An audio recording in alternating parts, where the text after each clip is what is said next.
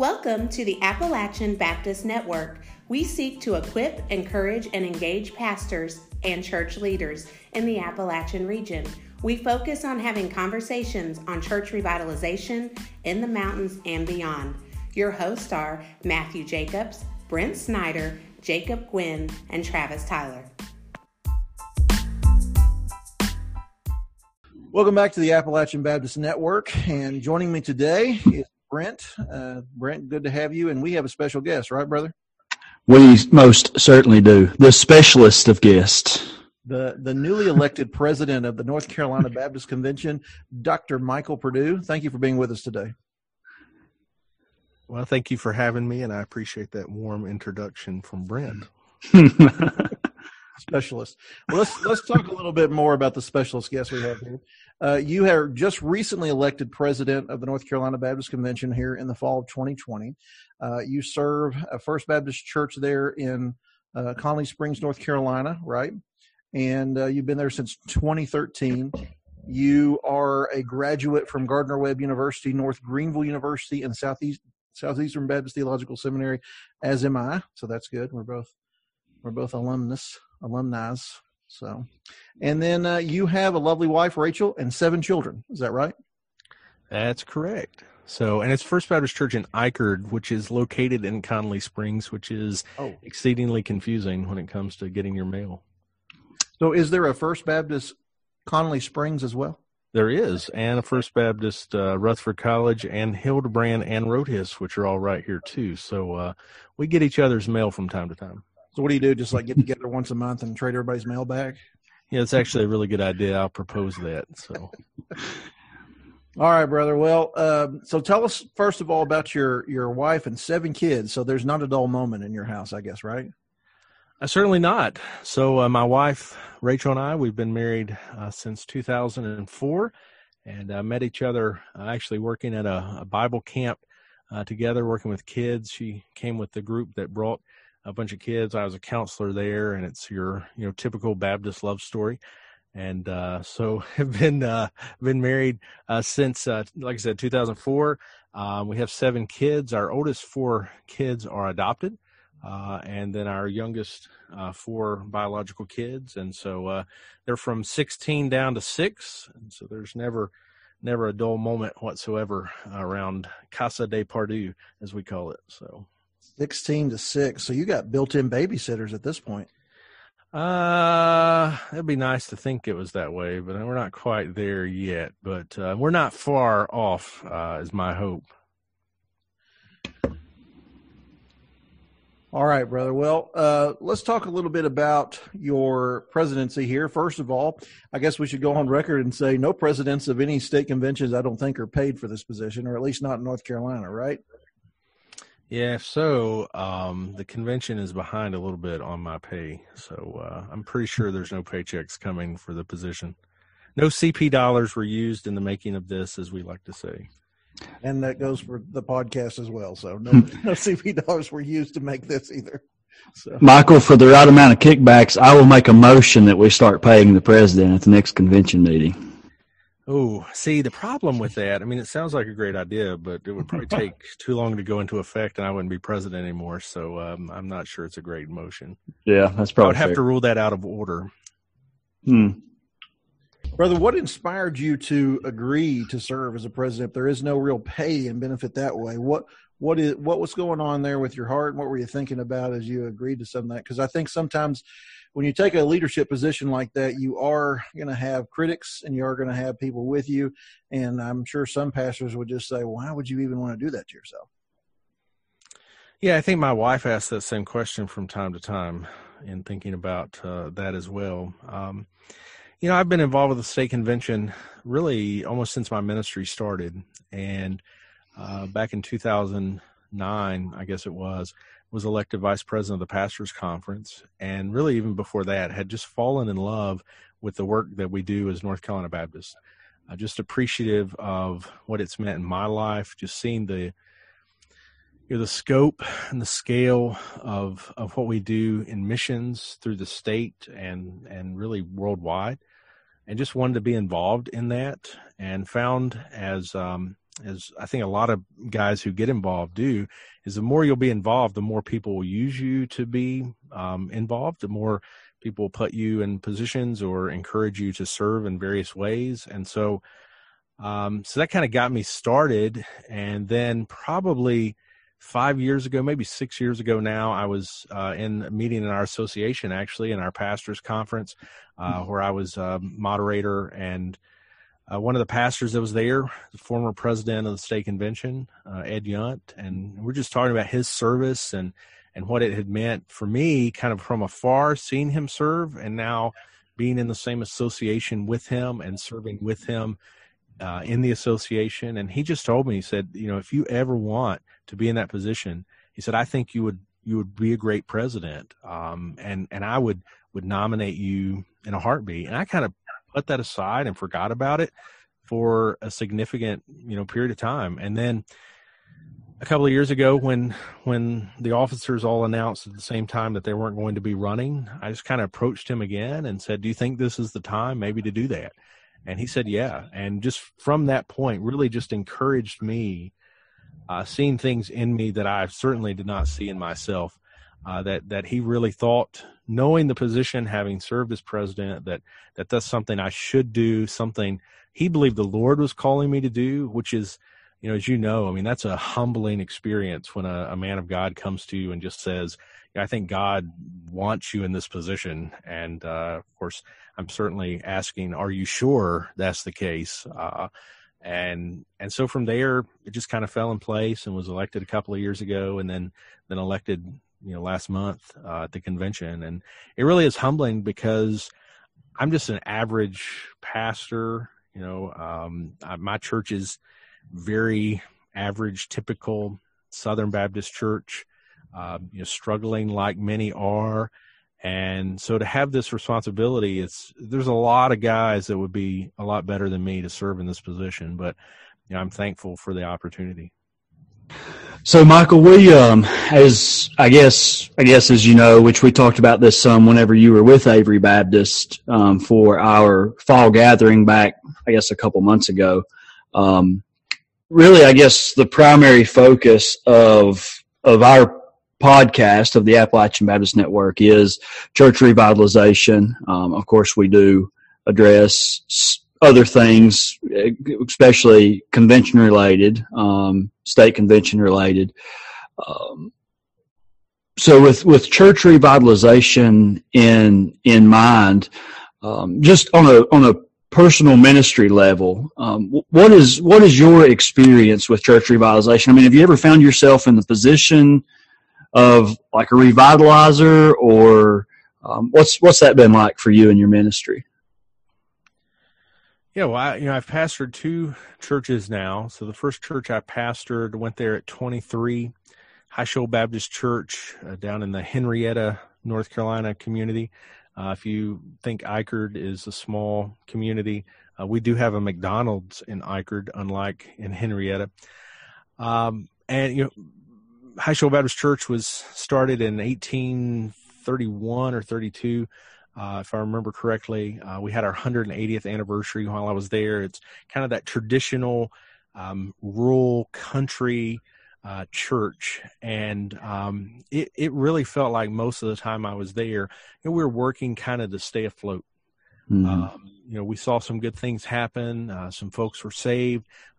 Did a number of funerals too while I was there, and I think it's an experience that I hear very frequently when I meet with pastors across the state. And so, was it revitalization? It was a church in need of revitalization. There's actually a young pastor there now that I think is doing fantastic things. When I watch the live stream of the church, I've been gone almost 8 years now, and I love to see what's going on there.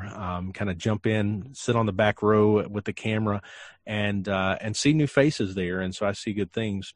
Eichard is very different than that. Eichard in the 90s really went through the church growth movement. I think a lot of influence from kind of the Rick Warren purpose-driven model. A lot of growth. At one point, Eichard was running 2 services. Tom Rainer had them listed as one of the highly evangelistic churches in the whole Southern Baptist Convention. And then it all kind of fell apart.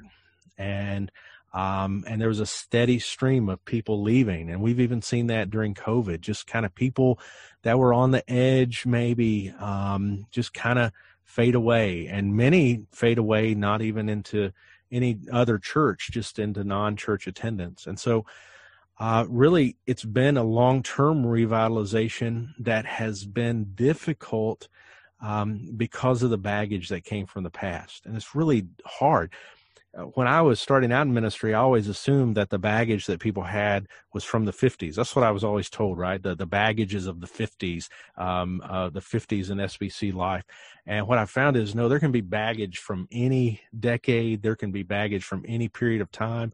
And I think kind of unsaddling yourself from that baggage is how revitalization takes place. And so that's been my experience, just day in and day out with a church that has experienced kind of that steady decline. Again, we've seen people baptized since I've been here. I think a couple of years ago, we had a high of like 13 or 14 people baptized, which was fantastic for us. But then at the same time, we see, again, folks that they're kind of depressed that things aren't like the way they used to be. And it's very easy to lose those folks again to just nothing, to sitting at home. And we've seen the statistics out across our denomination of how many people have had no engagement with their church since COVID began. And I think that's going to be a new revitalization difficulty for all of us that are a part of working in churches that are either declining or plateaued, and trying to overcome that. Because if you were kind of to trace that out in a graph, if you will, you may see good things, and all of a sudden 2020, and it's like, did all your work just fall apart? And I don't think that's the case, but I think it's going to look like that for a little while for a lot of churches. Yeah, COVID's definitely going to cause the rate of decline to speed up, or the season that churches will spend in a plateau to shorten before they start their decline. COVID's definitely done that, I think. Yeah, I think COVID has accelerated issues in churches. So if you had an issue that may have taken 5 years to really be a problem, or you had somebody 5 years out from fading away, it just accelerated it in 5 months. You know what I mean? So I think definitely. I think you're exactly right on that one. Yeah. So speaking of state statistics, at the recent fall meeting, Terry Long got up and gave a report for the state convention on revitalization. He pointed out that 82% of North Carolina Baptist churches are currently in decline. It is estimated by the state convention and Terry's report that 1 in 5 churches here in the state of North Carolina will not reopen in a post-COVID-19 world. How do you think that the Baptist State Convention of North Carolina is going to help in these areas? Yeah, well, I tell you, that certainly was a very sobering number. I think that was the first time at the convention when Terry shared that I'd heard that specific 1 in 5 number. I think one of the things I've been impressed with, so for me, I was on the board of directors for a number of years from like 2011 to 15 or something like that. And then all for a couple of years, and then have been back on since being an officer. And I've seen this dramatic shift, a good shift, into focus on revitalization. So you saw a change in strategy about 6 years ago, where we began to look at these pockets of lostness, and of course they're primarily in urban areas, although the pockets are scattered out across the state. And in the 2019 convention, you saw an extreme emphasis, an important emphasis on church planting. And we had this commissioning service with just church planter after church planter. I mean, it was one of those things where just person after person after person. I don't know how long it took. I was backstage and on the front row and moving around, and maybe had a snack in the back or something. It was just that many church planters that we just saw right after the other. Well, this year's emphasis was going to be on revitalization in that same scale. in really emphasizing these revitalizers across the state.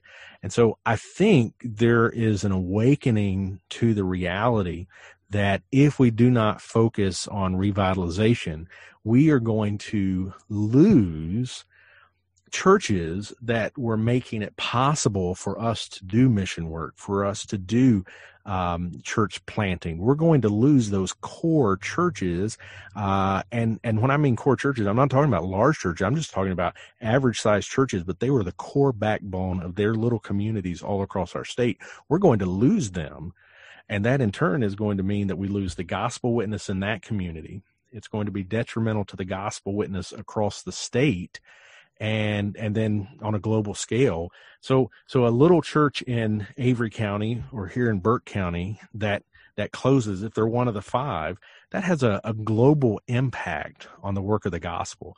And I think the state convention knows that and understands it, and they're trying to put work and people and money and ministries and the complete gambit, if you will, of what we're doing as a state convention into that revitalization effort. Because if we don't, again, our state convention, our associations, our denomination are all going to be weaker if we don't do that. And so, you've got folks like Terry Long, you've got other folks like Sandy Marks that are really, their life mission is to make those things happen. And I think that is an extraordinarily important thing for our convention. It's one of the reasons why, I put out before the convention happened and kind of my view of our budget, why I think we need to be wise in where we spend our money, because if we take too much money out of the work of revitalization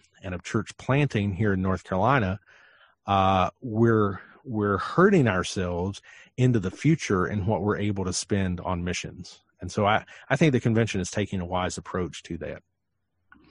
Yeah. Do you ever feel like we sort of got caught behind, and now it's almost like we're having to scramble to catch up? Because just from like my personal experience, when I was called to pastor here at Minneapolis, that was 6 years ago.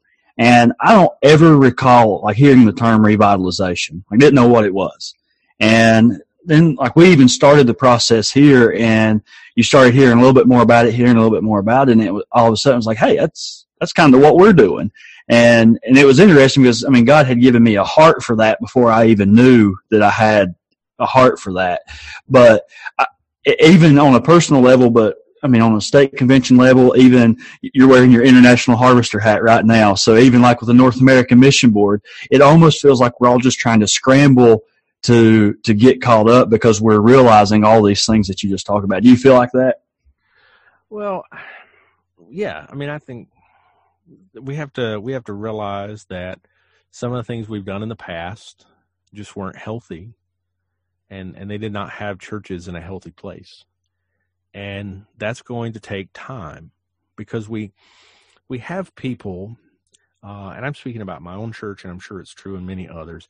We have people that have assumed that things we were doing that looked really good but were unhealthy are actually healthy. And so the belief is if we just replicate that. Again, I've seen that in my own church. There's been a mindset among some that if we could replicate some things we've done before, that would be a sign that we are healthy. Or if we could replicate some things that other churches that are doing, even though the way they're doing it is not biblical, what they're doing is not biblical, but it looks good. It has the appearance of something godly, if you will, but it's not. And so, that's a hard mindset to break. It's really hard to do discipleship. It's really hard to spend that time investing in someone, to teach them to obey all that Christ has commanded. That is difficult. It is much easier to get them excited about a one-day event, or even to get them excited about a worship service. That's easier. You can do things like that really draw people in. But the hard work of revitalization is intimately connected to discipleship. We're teaching people to obey all Christ has commanded. And that is hard work. That is difficult work. That is long-term work. It does not happen, or at least in my experience, it does not happen overnight. It's about building relationships. It's about spending time with people. And those are all difficult things to do. And we were talking about COVID a minute ago, and that has only made the difficulties exponentially greater. And so, I think we are behind in some ways because our expectations maybe were different before. And, but I don't think that means at all that we should give up or throw in the towel or something else. I mean, it's obviously worth doing, but we've got to tell people, and I think this is something y'all would certainly do because you know much more about revitalization than I do. That's where you guys spend your life and your work, which is fantastic. Your association, what you're doing with that is fantastic. I was telling Brent earlier, I'm singing your praises to other associations in the state. And so you gotta come through well on that. But it's hard work. And if we let people believe something very quick, no, there's no pressure at all. If we convince people that there's a quick fix, they're going to be just as disappointed as they are with other methods that have failed us. If they think there's some, quick revitalization, quick revamp, rebranding, if you can rebrand real quick, change the name, to something trendy, and that's going to fix all the problems, bring in some slick new preacher and that'll fix all your problems. We are going to do them a disservice. But if we tell them, hey, this is worth it because Christ has called us to make disciples of all nations, including where we live with our church, and teach them to obey all that he's commanded, then I think we've got a good shot at turning the thing around. When we look at this number, this 82% of North Carolina Baptist churches currently in decline, what we should know is that the average church is in decline. That it doesn't mean you're terrible. Yeah. It doesn't mean you've done something wrong. Mm-hmm. And I hate that. I hate when people make pastors and churches feel like they are bums because their church is in decline. No, you are in the majority because your church is in decline. Our culture has changed. This idea that people had that they needed to go to church, that was some cultural norm, all of that has changed. We're in a post-Christian world now, a post-Christian country, a post-Christian community and society, and decline is the normal thing right now. We don't want it to be, but we need to get in this together and try to turn it around together instead of, you're not doing something right because your church is in decline. Hey, if it makes you feel any better, the president of the Baptist State Convention of North Carolina's church is in decline. We have declined during COVID. Our church has been in decline over the last 20 years. We are not perfect. And so if that helps you to feel better, because yours is there too, then think about it like that. We shouldn't make people feel bad. We need to look at solutions to the problem. And that comes through discipleship, and it comes through, being intentional in our ministry and our outreach. And that's hard, and that's difficult, and it takes time. I appreciate that transparency. I think a lot of guys that listen do think, well, gosh, I go to these conventions or I hear from guys and everybody's doing well except for me. And it ends up being more discouragement than it ends encouragement. And I think that there is a goodness in that honesty and a help there. What about, we've kind of heard here, I think, from you. Are there any other maybe improvements or initiatives that we could see coming down the pike in the area of revitalization in the state convention level there, or education initiatives? I know when we were at the state convention, they had kind of broken it down into 3 areas in Terry's report. And so I wasn't sure if, that was going to be kind of how it was structured. I have those 3 areas here. I think he said they were going to work around the man, cohorts that will exist to equip those guys around discipleship and disciple making, and then managing change and transition. So he said those 3 things. Is that going to be kind of the focal point, those 3? Are there anything else in those areas? Well, one of the things that they really do push in these cohorts, and we're actually looking at getting one of those started in the eastern Burke County area through the state convention, is they really start by focusing on the man as far as the pastor, and I think that is the wise place to start.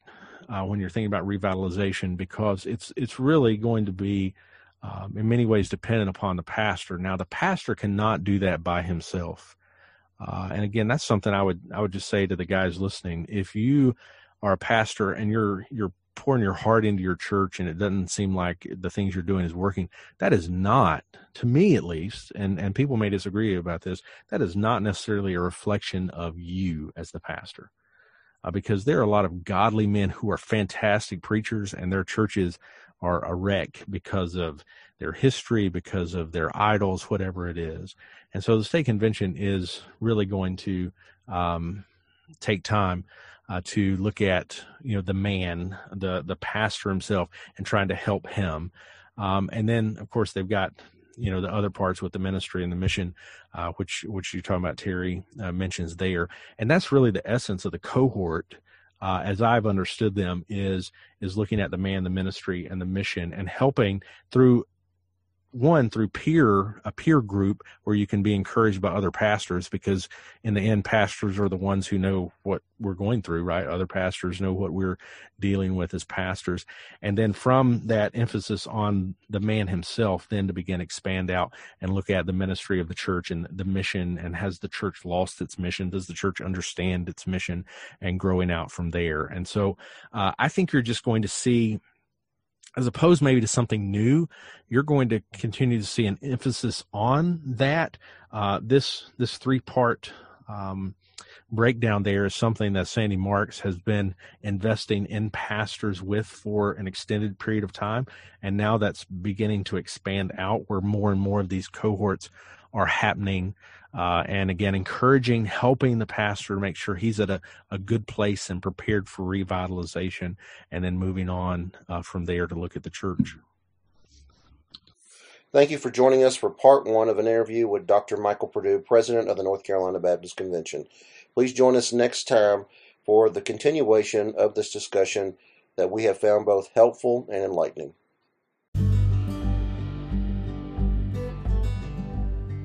You have been listening to the Appalachian Baptist Network. Thanks for joining us. If you have a question or comment for our host, please send an email to appalachianbaptistnetwork@gmail.com or send us a voice message on our Anchor website page at anchor.fm/Appalachian-Baptist-Network. Join us again next Monday.